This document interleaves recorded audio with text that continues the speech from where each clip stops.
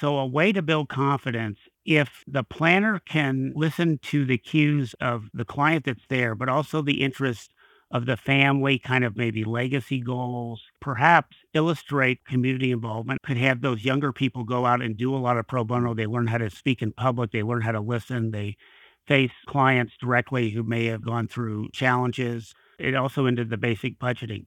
That would show that linkage that it's not all about the high net worth, it's not all about the high math, but that kind of connectivity in the community setting. And again, to that extended family, because so many professionals want that continuity of clients for life, but it's not just the generation sitting in front of them. This is Bridging the Gap with your host, Matt Reiner. Brent Neiser, host and CEO of What's Next with Money. How are you, my friend? I am great, Matt. Thanks for having me. Super to be here.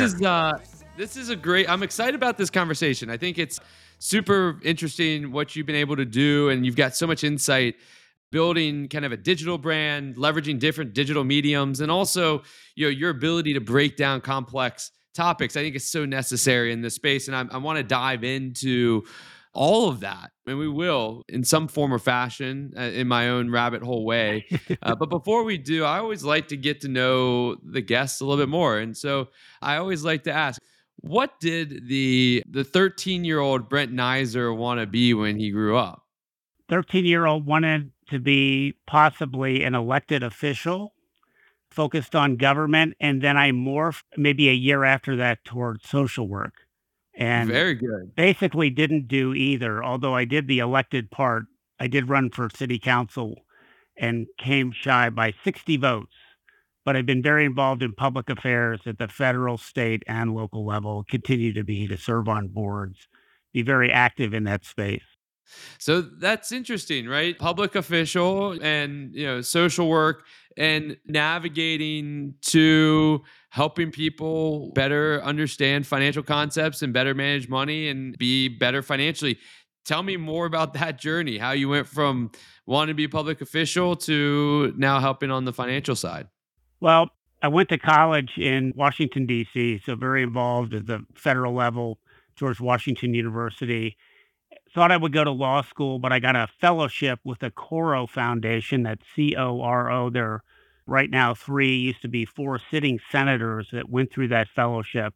It's a national public affairs focus. So you work in a city in all sectors for a year, and you do individual projects. But I work with a labor union, a media company, political campaign, business, all those combined, and even a government agency, community groups. That got me so excited about the intersection of business with society, almost like corporate public affairs type focus. So I abandoned the law school concept, got an MBA. I worked for a state legislature in my home state in Kentucky for several years. An odd thing happened. My first assignment to staff a committee was business occupations and professions. And I thought, oh, how boring. I will never, ever use this. But then years later, after the MBA, I got turned on to personal finance. I've always been an active investor, kept with that focus. And I tried to discover, was there a profession or something related to personal? I didn't know what CFP, Certified Financial Planner, was, what financial planning was. But I met a couple of accomplished financial planners, and they happened to be in the fee-only lane at that time, and interviewed with them, started doing seminars at faith-based settings, still worked for the legislature, and that became a focus. Eventually, I got a job with one of those firms out in Denver, and I did not realize that Denver, Colorado was really the birthplace of professional financial planning. And at one time, there were 6 institutions related to the profession headquartered in Denver. So that's kind of how I got started, even in a volunteer capacity. And it's another journey I'll talk about.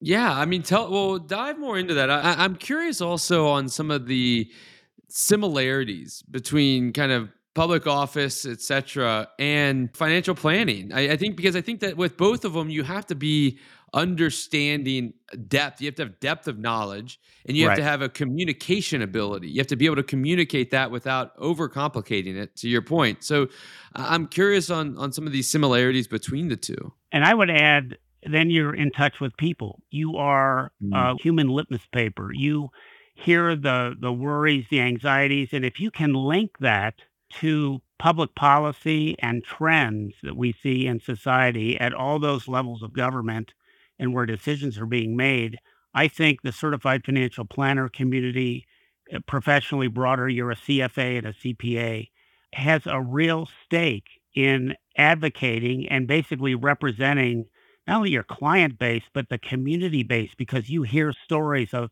the relatives of clients. You hear the extended family or friends or work colleagues. You have your ear to the ground when layoffs are coming or when certain sectors of business or industry are too frothy or they're hurting or they're under regulatory scrutiny. So I think the profession of financial planning advice in general has a real stake. So in my journey, the first thing I did in Denver, working for that planning firm, is I wanted to volunteer with one of those six institutions based in Denver. And that was the Institute of Certified Financial Planners, which was birthed out of the College for Financial Planning that started the CFP credential.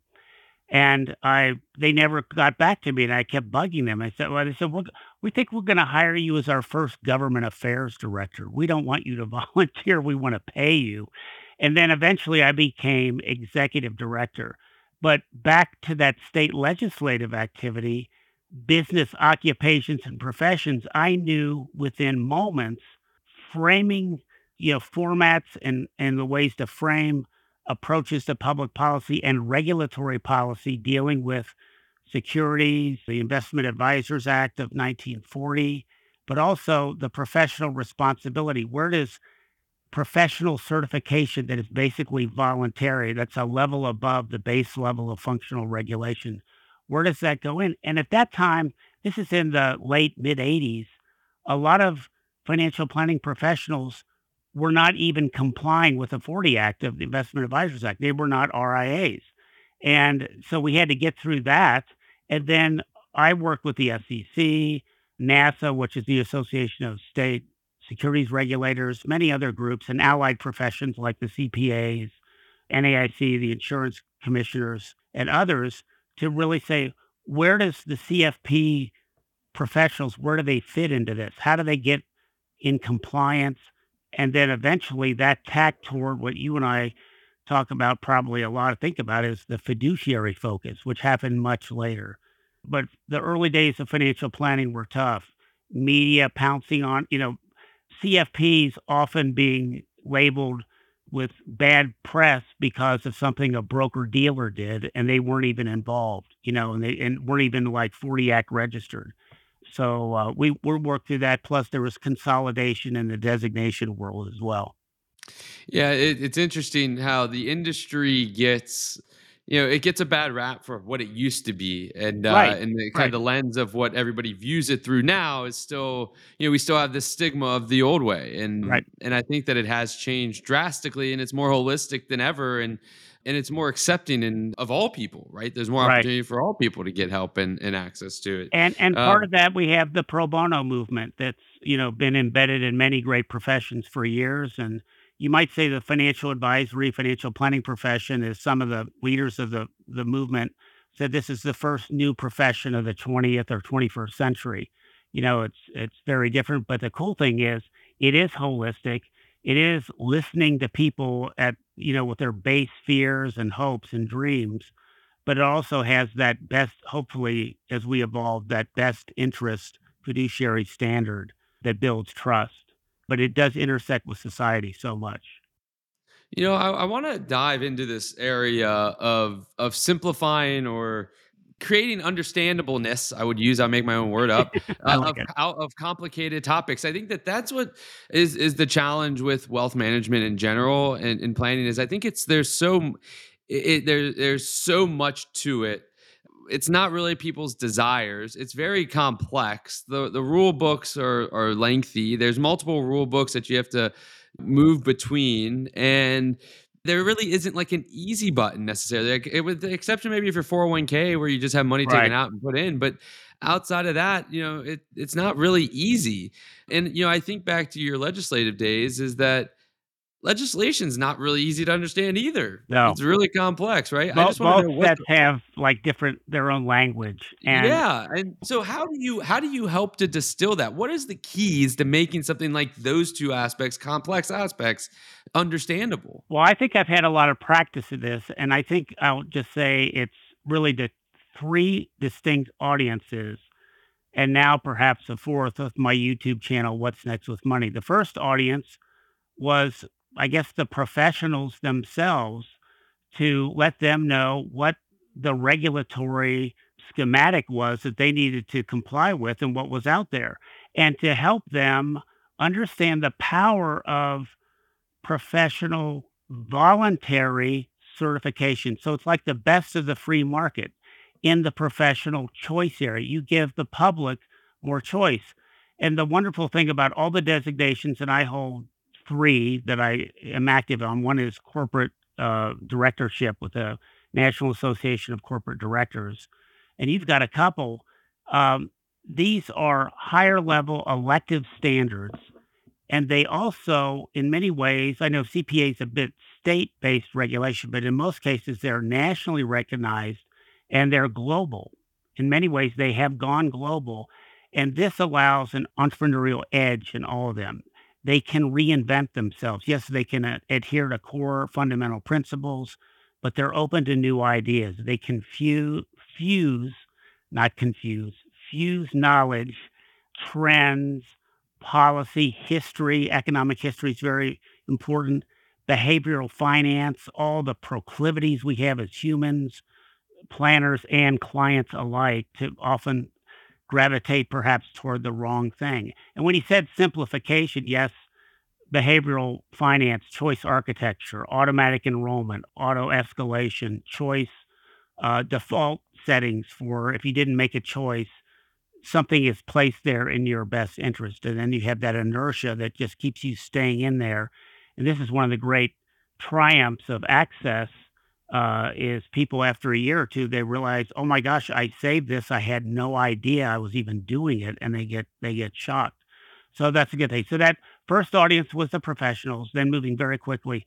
The next audience was the regulators and the legislative community. State where professions are generally regulated on the state level, but in securities and the insurance is, but in securities, it's federal with a state cop on the beat component with state securities commissions. So I kind of worked with all those communities to kind of educate them what's going on, and that CFP and the allied professional designations were a voluntary choice above the framework, above the foundation of that regulation. And then when I left the Institute of Certified Financial Planners, that became, through a merger, the Financial Planning Association, the FPA, also based in Denver, I moved to the National Endowment for Financial Education, was born out of the College for Financial Planning. It had literally an endowment to do public education about personal finance. So I'm explaining to the professionals, the regulators of all levels, and now the public. But then throughout all that, I'm talking to the media, and that helped me later with the YouTube channel.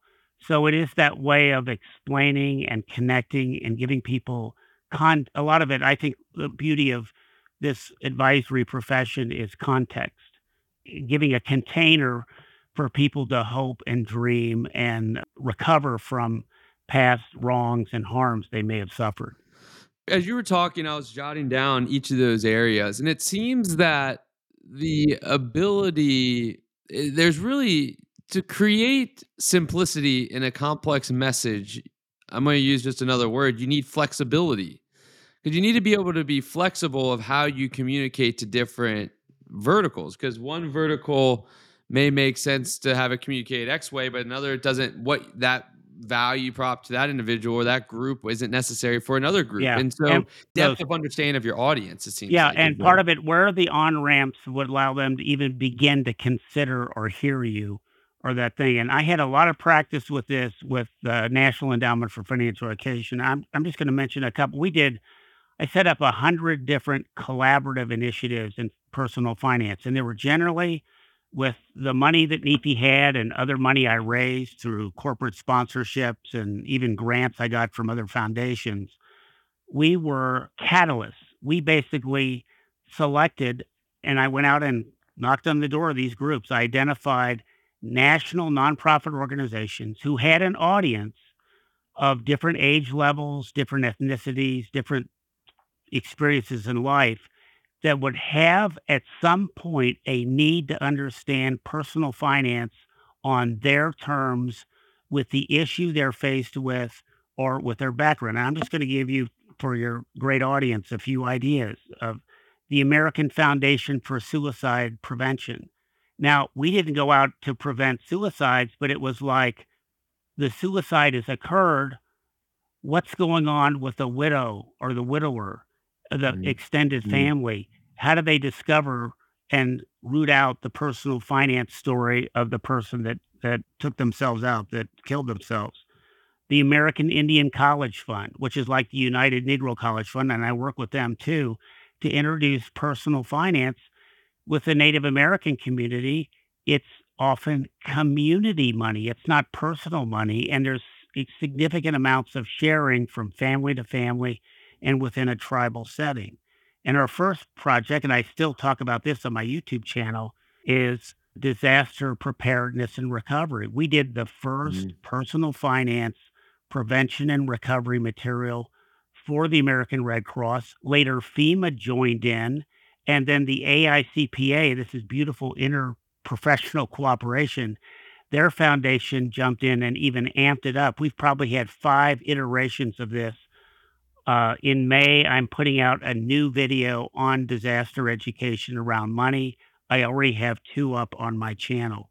And then many others. The Boy Scouts of America, we reinvented the personal management merit badge, which is required for every Eagle Scout, and many other groups, National Coalition Against Domestic Violence, Problem Gambling, National Council on Problem Gambling. I've been in that area for almost 20 years. And the personal finance challenges to the family of the gambler, the person that has that gaming excessive interest, how do they survive and hang on to their money? Military families, many others. Again, we did 100 of those.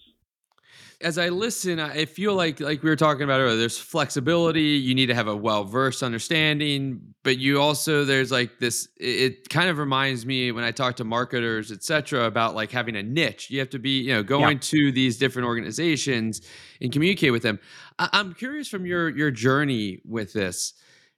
If you think about financial planners today and how they communicate with families and clients, from your journey, what can they learn to be better and more effective at communicating and dealing with some of the complexities that go into financial planning? What are some of the things that they can do? Yes, we can talk about designations, and I love that idea of leveraging designations as a kind of a structure to those conversations. But is there any other avenues or any other tactics or skills that you've been able to learn that can be useful for the planner themselves? Well, I think in that setting, and we've had new groups like there's an association of financial therapists. There are other that, that focus on the, I know George Kinder real well, registered life planner, that kind of money maturity idea, the 7 stages of money maturity.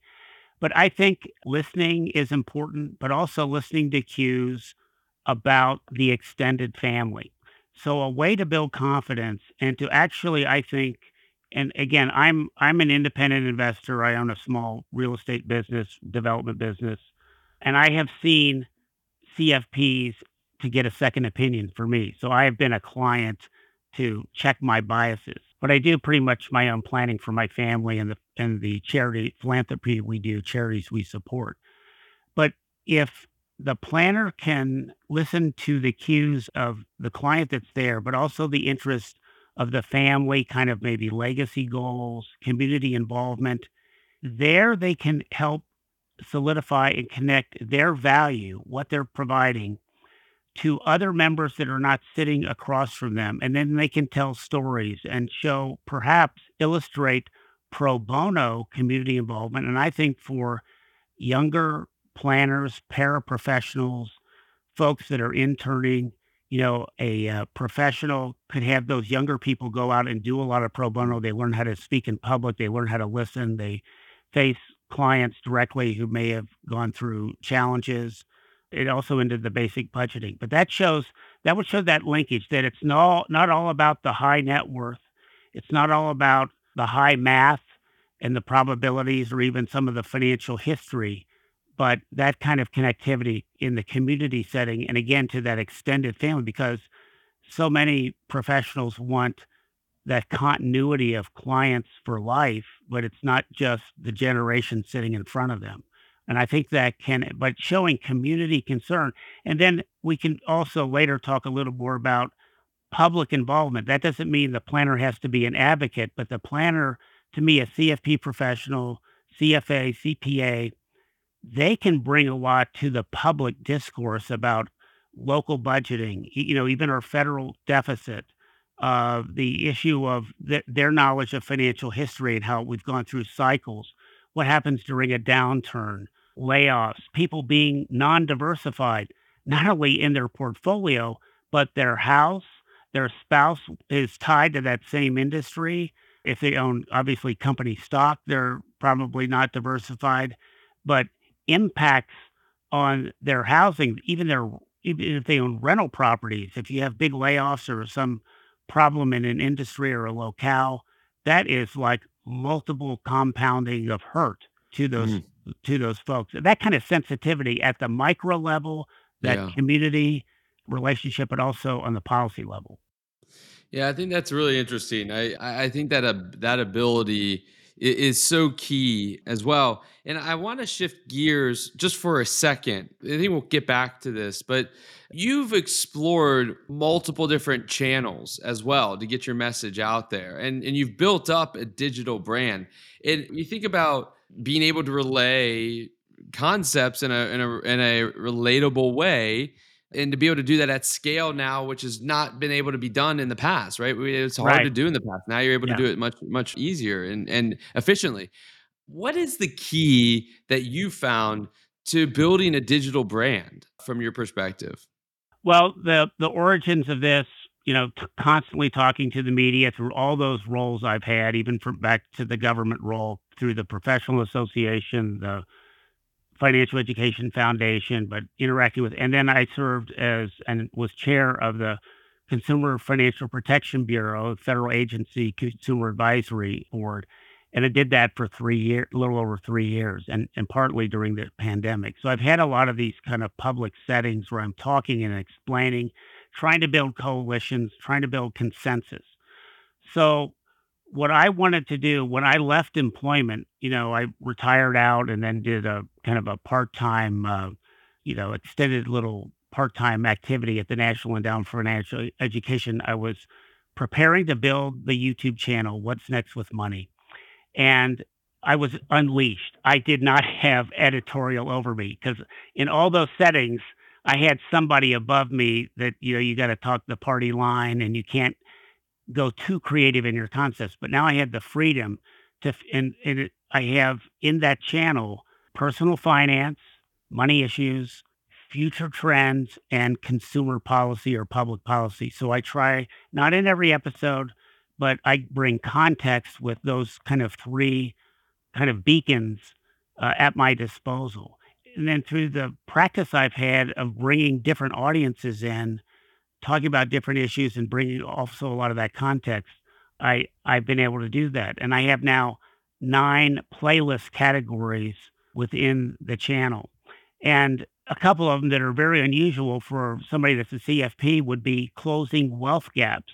Those are some of my highest rated videos on retirement, housing, wealth gaps for kids. And I can bring in stuff about a 529 plan, but also baby bonds, child tax credits, saving programs that a lot of municipalities in some states have thought about for child savings for higher ed or matching money. And so that reaches out to kind of a broader community, but it introduces the idea of saving and compound interest and also letting grandparents contribute. So those are some of the ideas that I can bring forward on the channel. Now, I'll say one thing when I go to my YouTube conferences and I go to a group called FinCon, which is kind of the home of podcasters, bloggers, YouTubers, and authors, is I am violating probably one of their core tenets. I am not niche. I am niched in the money space, but I'm kind of Mm. broad there. So I'm not like a budget guy. I'm not a credit guy. I'm not totally an investment advisor, stock portfolio focus, even though but I have a big sub theme of wealth creation and ownership for the broader masses and how they can do it sometimes without owning a house, without real estate, or with that.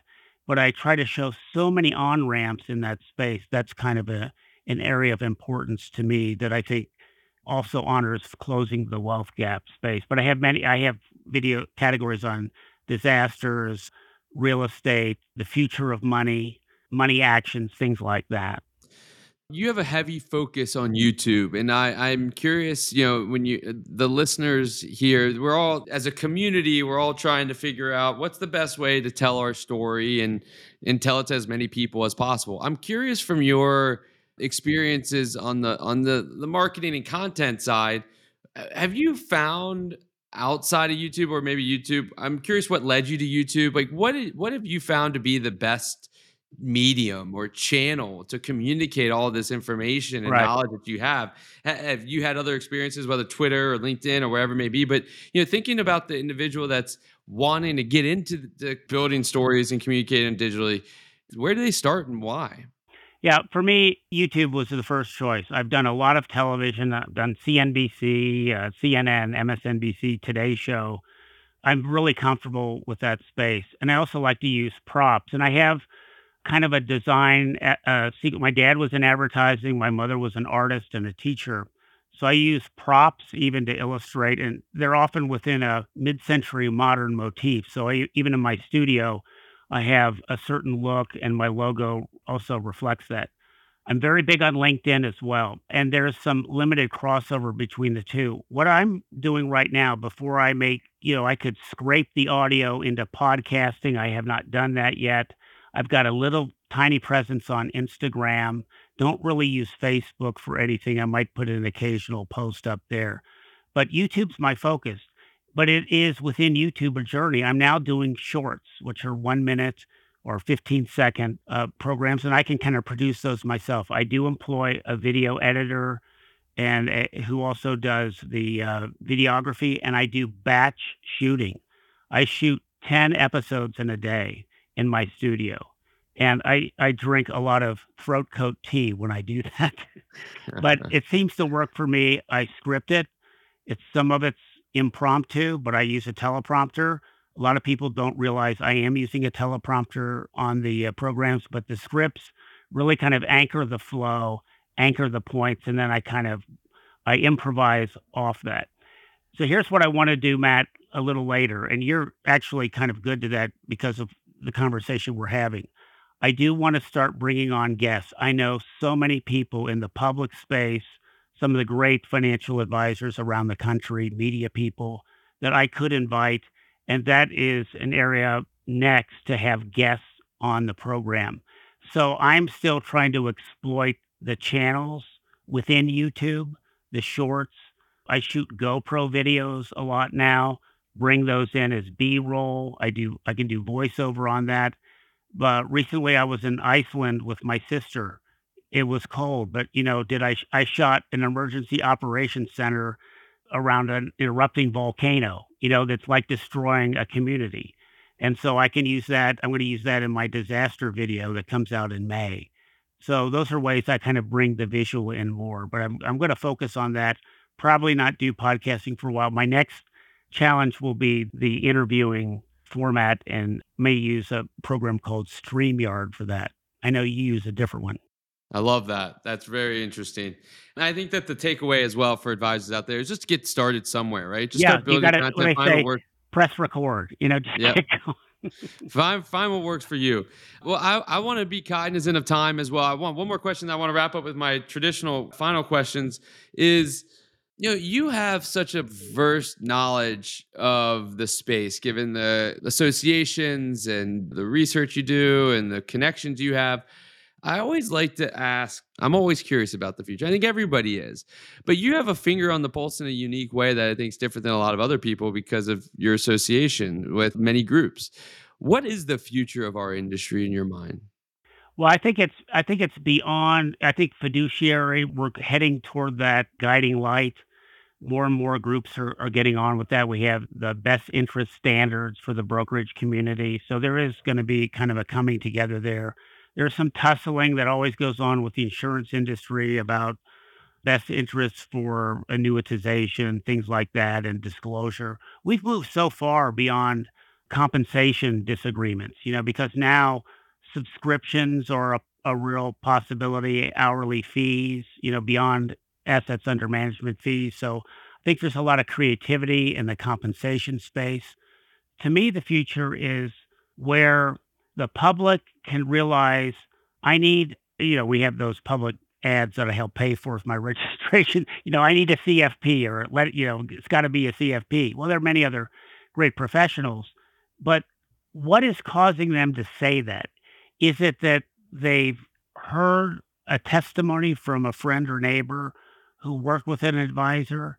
Is it a professional they heard in the media commenting on our fiscal health as a society, commenting on education issues, financial literacy standards in high schools and others for students, student debt, the perverse incentives we have with educational institutions through federal incentives doling out all this money, but hardly any financial responsibility there and really no accountability back to the institution. I think it's got to be a combination of personal but public statements. We did at the Institute of Certified Financial Planners something called a Personal Economic Summit. And this is where the pro bono George Kinder and his values-based education came up, and we got on CNN. I mean, it was huge. It was in Washington. We had many senators and people from different parts, but it was a coming together of the CFP community, and beyond that, the profession has a role in society. And I think we're going to see more of that. They can make those kind of public statements. For me, I go to the Warren Buffett meetings in Omaha occasionally, certainly catch them on Yahoo when I can't get there in person. I do Morningstar, but I'm tied to, as you indicated, the American Enterprise Institute, AEI, Center for Strategic and International Studies, CSIS. I have one of my three master's degrees is in national security and public diplomacy. So I try to bring a global perspective. And again, some of the great ideas about financial literacy are happening in other countries. So and then we need to think about that. So I plug in a lot, and now with the high level on fiduciary, being a corporate director certified through the National Association of Corporate Directors. So I try to have broad outreach, and then I've gone through two professional foresight training programs with the Institute of the Future in Palo Alto, California, and University of Houston in Texas. Yeah, I think I can see that vision, and I think we could probably talk about that level of it, and also just the digital side and breaking down concepts for a long time. But I want to be cognizant from a time standpoint as well. I'm curious from your side. I'm going to start with my two questions that I ask everybody. Right. I love to learn. I love to learn via reading books, and I'm sure you have a thirst for knowledge as well, and a constant curiosity about you. What's one book out there that you think everybody should read if they haven't, or if they have, maybe it's a book to reread on their Yeah. list?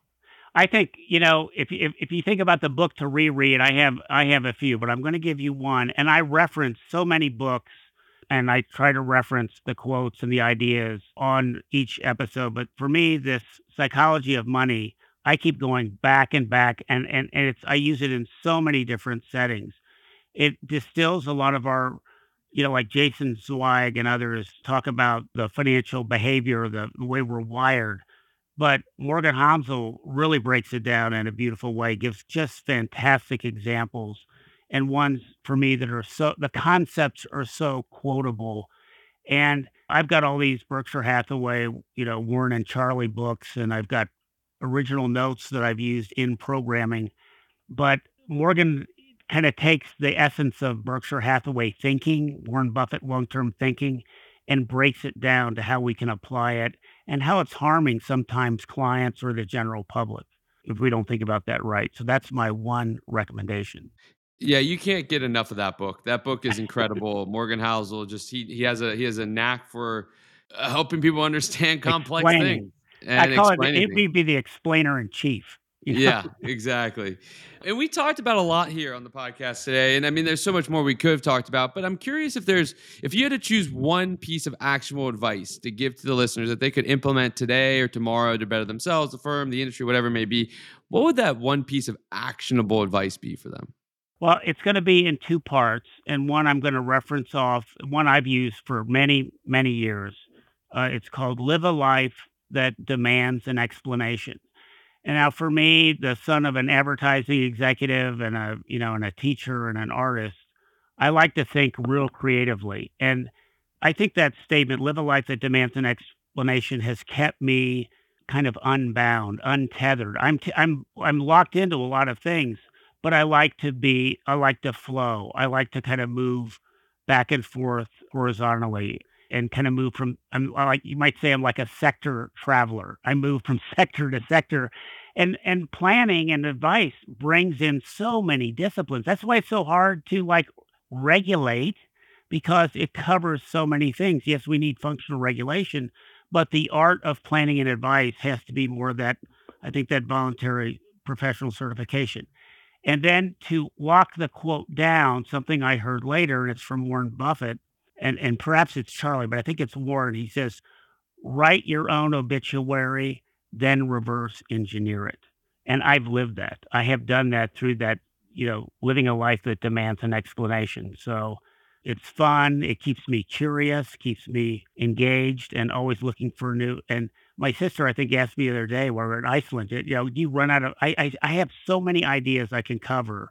It grows once you get into that practice of communicating. There's so many things you can say. That's incredible. I love that. The Buffett quote on the obituary is something that is impactful beyond measure. And Brent, I'm just super appreciative of what you're doing for the industry and taking time here with us and sharing your insights and knowledge. And I'm sure I'm excited to continue to follow your journey, and I'm sure others on the podcast are going to be wanting to follow and get in contact with you. So, what's the best way for people to stay in touch and continue to follow you and your journey and work with you potentially? Well, go to YouTube. You can hit subscribe. It's What's Next with Money. Also, I have a website, what'snextwithmoney.com. Also, BrentNeiser.com. It's the same. I'm all over LinkedIn. Look for Brent Neiser on LinkedIn. And I would say what I produce on YouTube is very safe. I put in ways people can then select a financial planner because I'm not in practice. So it's all external. Like, it's awareness focused. If you can, I think you can pass it on to staff members in your firm, but also selectively to clients. It's a good orientation because I'm talking to that general public from a non-conflicted setting. I'm not looking to grab clients. I do get public speaking engagements from the channel and media interviews, but that's not going to bother you all. Not one bit. Not one bit. Brent Neiser, really been a pleasure, my friend. Great to meet you. And thank you again for taking time to join us here on Bridging the Gap. I hope you stay well, be well, and look forward to talking with you again here soon. Thank you, Matt, and thank you for the service you're doing through this podcast. My pleasure. Thanks for tuning in to this week's episode of Bridging the Gap. Don't forget to give us a rating and let us know what you think.